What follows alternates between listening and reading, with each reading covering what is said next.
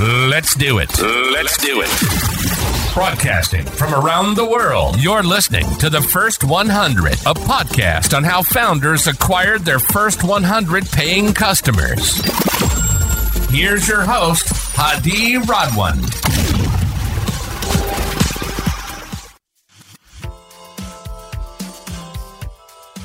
Good to have you on the show, Matthew. How are you doing today? I'm great, and I'm very much looking forward to being the other side of the microphone, being asked the questions rather than asking them. Thank you for stopping by. Matthew Grant is a partner at Instech, which is one of the largest insurance technology community, and you have unprecedented connections in almost all over the world, and you're gathering so many tech entrepreneurs, investors in the insurance industry. You've hosted conferences, webinars, roundtables, you name it. More than 25,000 executives have been included in your community. Take us back to the founding aha moment. How did it all start? So my co-partner, Robin Mertens, had this idea 7 years ago to help what were those days the startups that didn't really have a place to go to talk about the business. Put some money behind a bar in a pub in London, got some people together, and that's where it all started. And then it's evolved a lot from them, and we can talk a bit more about it, but it's quite exciting to see some of the journey of those companies that spoke at those early events and where they've got to now. Amazing. Take us back to the early moments. What were the most challenging part of building a community, knowing that building a community takes so much time, effort, perseverance, and discipline as well?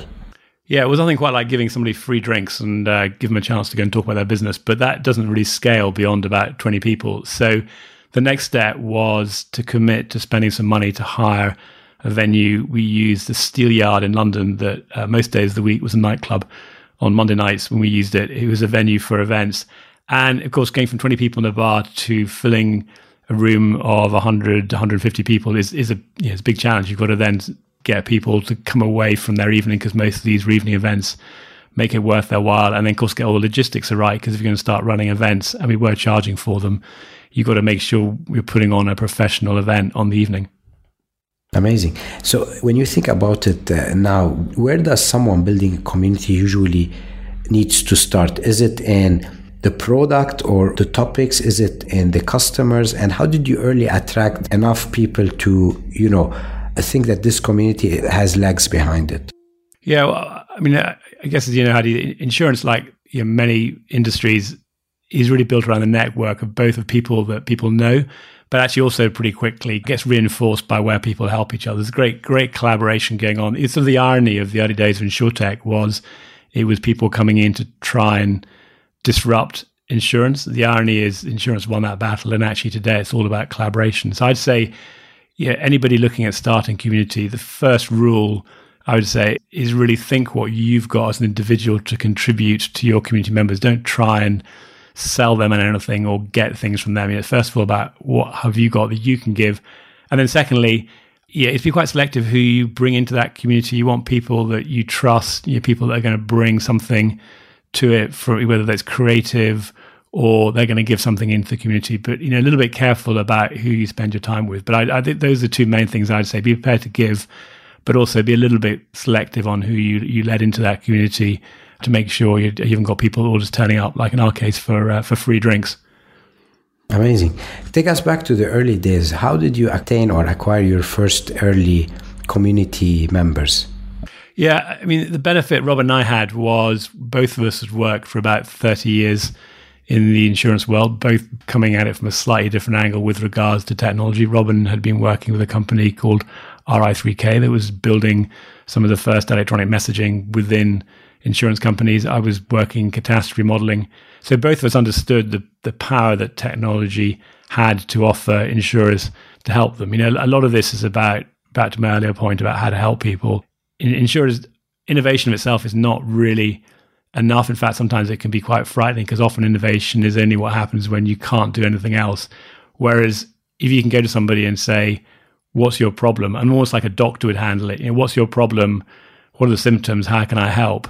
Then people really start to engage in that. So in terms of bringing people into the community, and most importantly, getting people to pay, this wasn't a charity. This is very quickly evolved into our core business and basically what we lived off.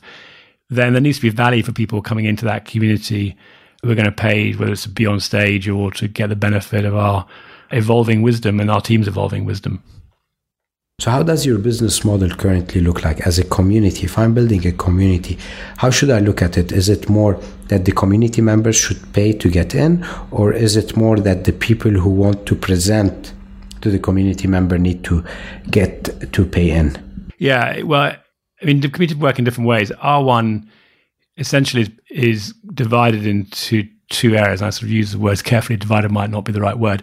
But on one hand, we've got the insurance companies that are looking to understand how, frankly, they can make their lives easier, understand more about technology, what choices they should make within the different companies they might be talking to as vendors of technology. And then, of course, technology companies are really interested to know what the insurance organizations want, and also really keen to know, what are problems that these companies want to solve. Essentially, for us, we want to be in the middle and be a somewhat neutral voice. So we actually charge both sides of the equation. We charge the insurance companies to talk to them about and give them the research we're doing of the sort of topics of interest, and then we charge the technology companies to share their stories with the world. And that actually keeps us honest. It means we can have many companies that are producing the same technologies. For example, we have 7 or 8 companies producing flood models, and we can also be providing services to the insurers. We just need to make sure that we aren't biased in what we say because somebody's spending more money with us. We tend to say that the more we know about a company, the more we can talk about them, but we shouldn't be influenced by how much somebody might pay with us if they're a member or sponsoring events. It's really all about the quality of what they're doing and the visibility and being able to understand information that can really help insurers when they have to make decisions about either who to work with or at least who to put on their shortlist. Amazing. Hindsight is 2020, and knowing what you know today, if you were to invest in one channel that has gotten you the most community members, what would that be? That's a very interesting question. I haven't thought about what I could do if I could revert the clock back. In a sense, where we are today is not where people thought we would be 7 years ago. You go back 7 years, people were talking about blockchain and all sorts of sort of exotic technology, trying to change the consumer. Whereas in reality, what insurance companies want is to be able to do simple things that you would have thought would have been solved years ago, such as how to get data off PDFs and just get it into their system more easily. I had somebody actually at an event we did this week who comes from banking, and he says, we solved all this problem with spreadsheets 20 years ago. Why are insurers still sharing spreadsheets? So if you just say, turn the clock back 20 years, what would we have doubled down on? And we actually did work with quite a few companies doing this who were solving some of the, I call them sometimes boring problems, but they're the ones that people want to get fixed as opposed to the ones that have got lots of sort of excitement about them and sort of fun. But actually, those companies are very hard to succeed in any business. Those are going to be the ones where you're going to see 5 or 10% will succeed. So, and that is sort of where we landed today. We're helping companies building technology. Again, makes the underwriter's life easier. Also, quite intriguing looking at where are the areas that insurers can't insure, or where can they get more premium from, and what businesses and what data is allowing them to do underwriting they might not have been able to do 5 years ago. Amazing. You've seen so many startups and insurtechs come and go, and you've seen so many trends. Today, if you were to pick 3 trends that are really hot in insurance, what would those be? Well, I suppose in insurance and then from the technology perspective, the first one is back to my point about collaboration. So any company that's building data or analytic tools is going to really struggle if they're trying to sell those independently to the insurance companies. I mean, anybody listening to this who knows insurance knows that there's a very long sales cycle. It's typically about 1.5 years to sell into an insurance company. Very hard to find the right person. The decision is made by a committee. People leave, things change. So we're seeing much more of a theme now that in data and analytics company are looking at companies that have already got platforms. So it could be organizations like Majesco or Guidewire or Duck Creek, or even some of the modeling companies like Verisk or Moody's, and actually working with them to pipe in their data and analytics. And every company these days has got an API. It makes it a lot easier. That's the first theme, I'd say, very much around collaboration with the platform providers and also collaboration together. The second theme is a little bit what I referred to earlier, but it's really been clear about whether the data is looking to do something new. So cyber, for example, we couldn't have done cyber 10 years ago because the data didn't exist. Now cyber is about a $10 billion premium industry today. There are lots of massive other areas that are unprotected. I mean, transitioning risks, renewables such as offshore wind turbines, incredibly big. I was on a panel with someone last month, and she has got $100 billion of assets to invest in offshore energy, and it's literally $100 billion. So it just has massive areas of underinsured, or where there's no capacity from insurance companies that's being provided. Those are two. And then the third one is that finally insurers are going to be starting to do what's being referred to as algorithmic underwriting, or sometimes augmented underwriting. But although the insurance industry, and you still talk to people and they say this is not going to happen, has been very resistant to moving on from sort of face-to-face or personal underwriting, and that still has a place.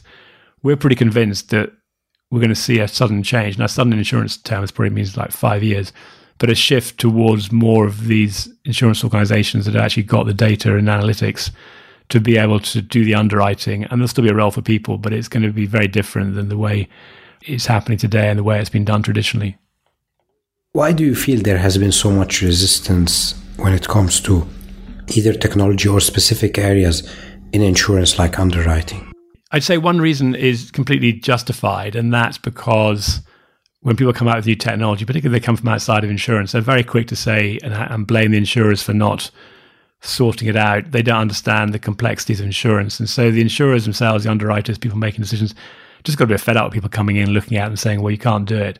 So that's one hand why there's a resistance. But the other one is there's also people that are maybe not comfortable with change, don't recognize that there's still a role of people, but it's changing. I mean, I'm very careful about getting too enthusiastic about anything that actually is hyped up and might not change.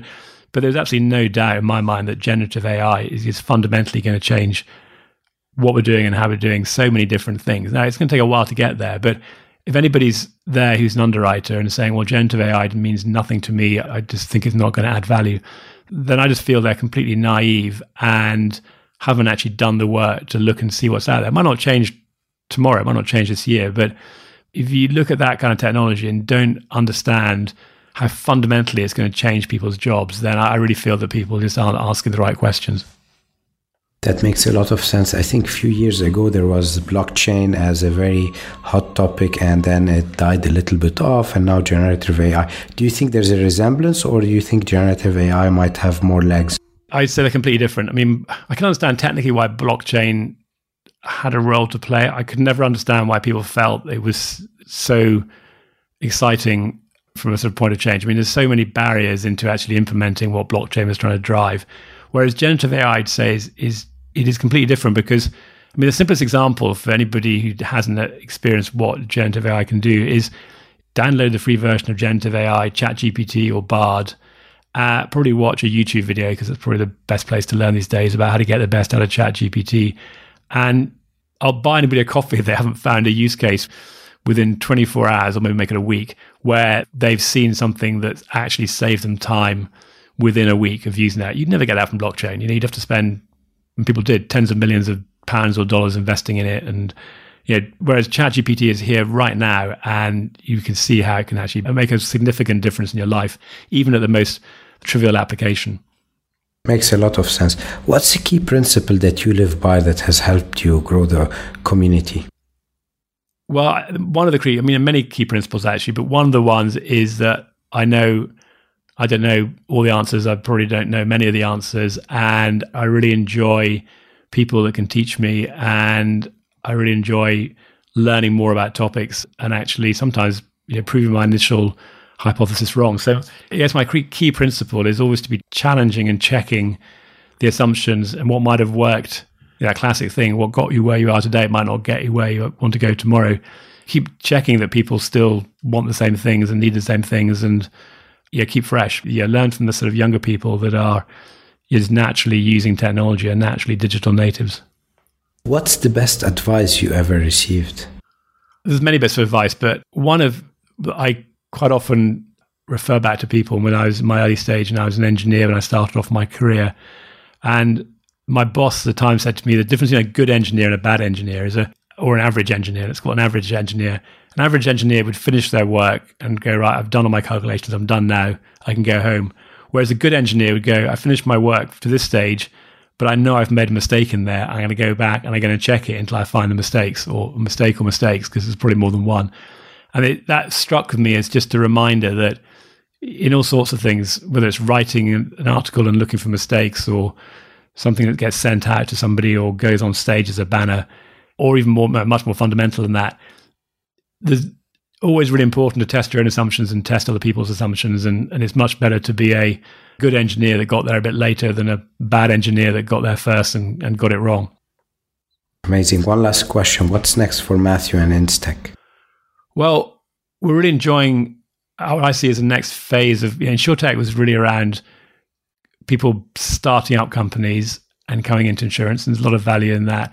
But actually, there's a whole other area of data and analytics and innovation going on, which is companies that have built solutions outside of insurance and are now discovering insurance and seeing how they can apply them to insurance. And that to me is really intriguing. I mean, one example that is quite well known in London, is very unusual for Lloyd's, is an organization called Gaia that provides insurance for failure from IVF treatment. And there was data around what causes failure, but it's a very traumatic experience for people at the best of times, and even more traumatic if the IVF treatment fails. And they use data completely outside of insurance to create an insurance product. It's incredibly powerful to be able to do that. And I'd say that this is even something we are improving at our own events and wherever we're doing is just talking to the end customer, whether that's an individual, but also some of these massive corporates about the problems they've got. That's useful to learn what their problems are, but it's also very intriguing to learn what these organizations have got access to be able to go and deliver more analytics, more data, and ultimately provide more protection for insurance companies from areas that we'd never really thought of. And the benefit of that is, startups are great, and there's always a place for startups, but a company is actually already established and can bring investment to bear and bring people that experience, can move a lot faster and has got a lot more resilience than a startup might. So although they might seem a little bit less exciting because they're not startups and they're established companies, the reason often they're established companies is because they've been successful. They know how to innovate and they know how to create new products, and they've got people that are really good at it. So I feel there has been a correction in this term InsurTech and the concept, but the correction is actually moving us to another place where there's as much, maybe even more opportunity than there was back in 2015, 2016 when InsurTech was coined. Amazing. Thank you for stopping by, Matthew. This was an amazing episode, very insightful. How can people reach you, and are you hiring? They can reach me at matthew@instech.co, or they can go to the website, which is www.instech.co, or they can find me on LinkedIn, Matthew Grant. We are not hiring right now, but we're always keeping an eye open for people. We call our community the collaboration of the curious, and we're always interested in people who are curious and might look at us and see an opportunity through what they're interested in to partner with us or work with us and intern, and who knows where that might lead to, because I'm pretty sure pretty soon next year we're going to be bringing people into business, just not right at this very moment. Thank you very much, and we wish you the best of luck, Matthew. Thank you, Hadi. Enjoyed talking to you. Congratulations on your own success as well. Thank you so much for listening to the First 100. We hope it inspired you in your journey. If you're enjoying the podcast, please subscribe to our podcast on Apple iTunes, Stitcher, Google Play, or Spotify, and share it with a friend starting their entrepreneurship journey. Leave us a 5-star review. Your support will help spread our podcast to more viewers.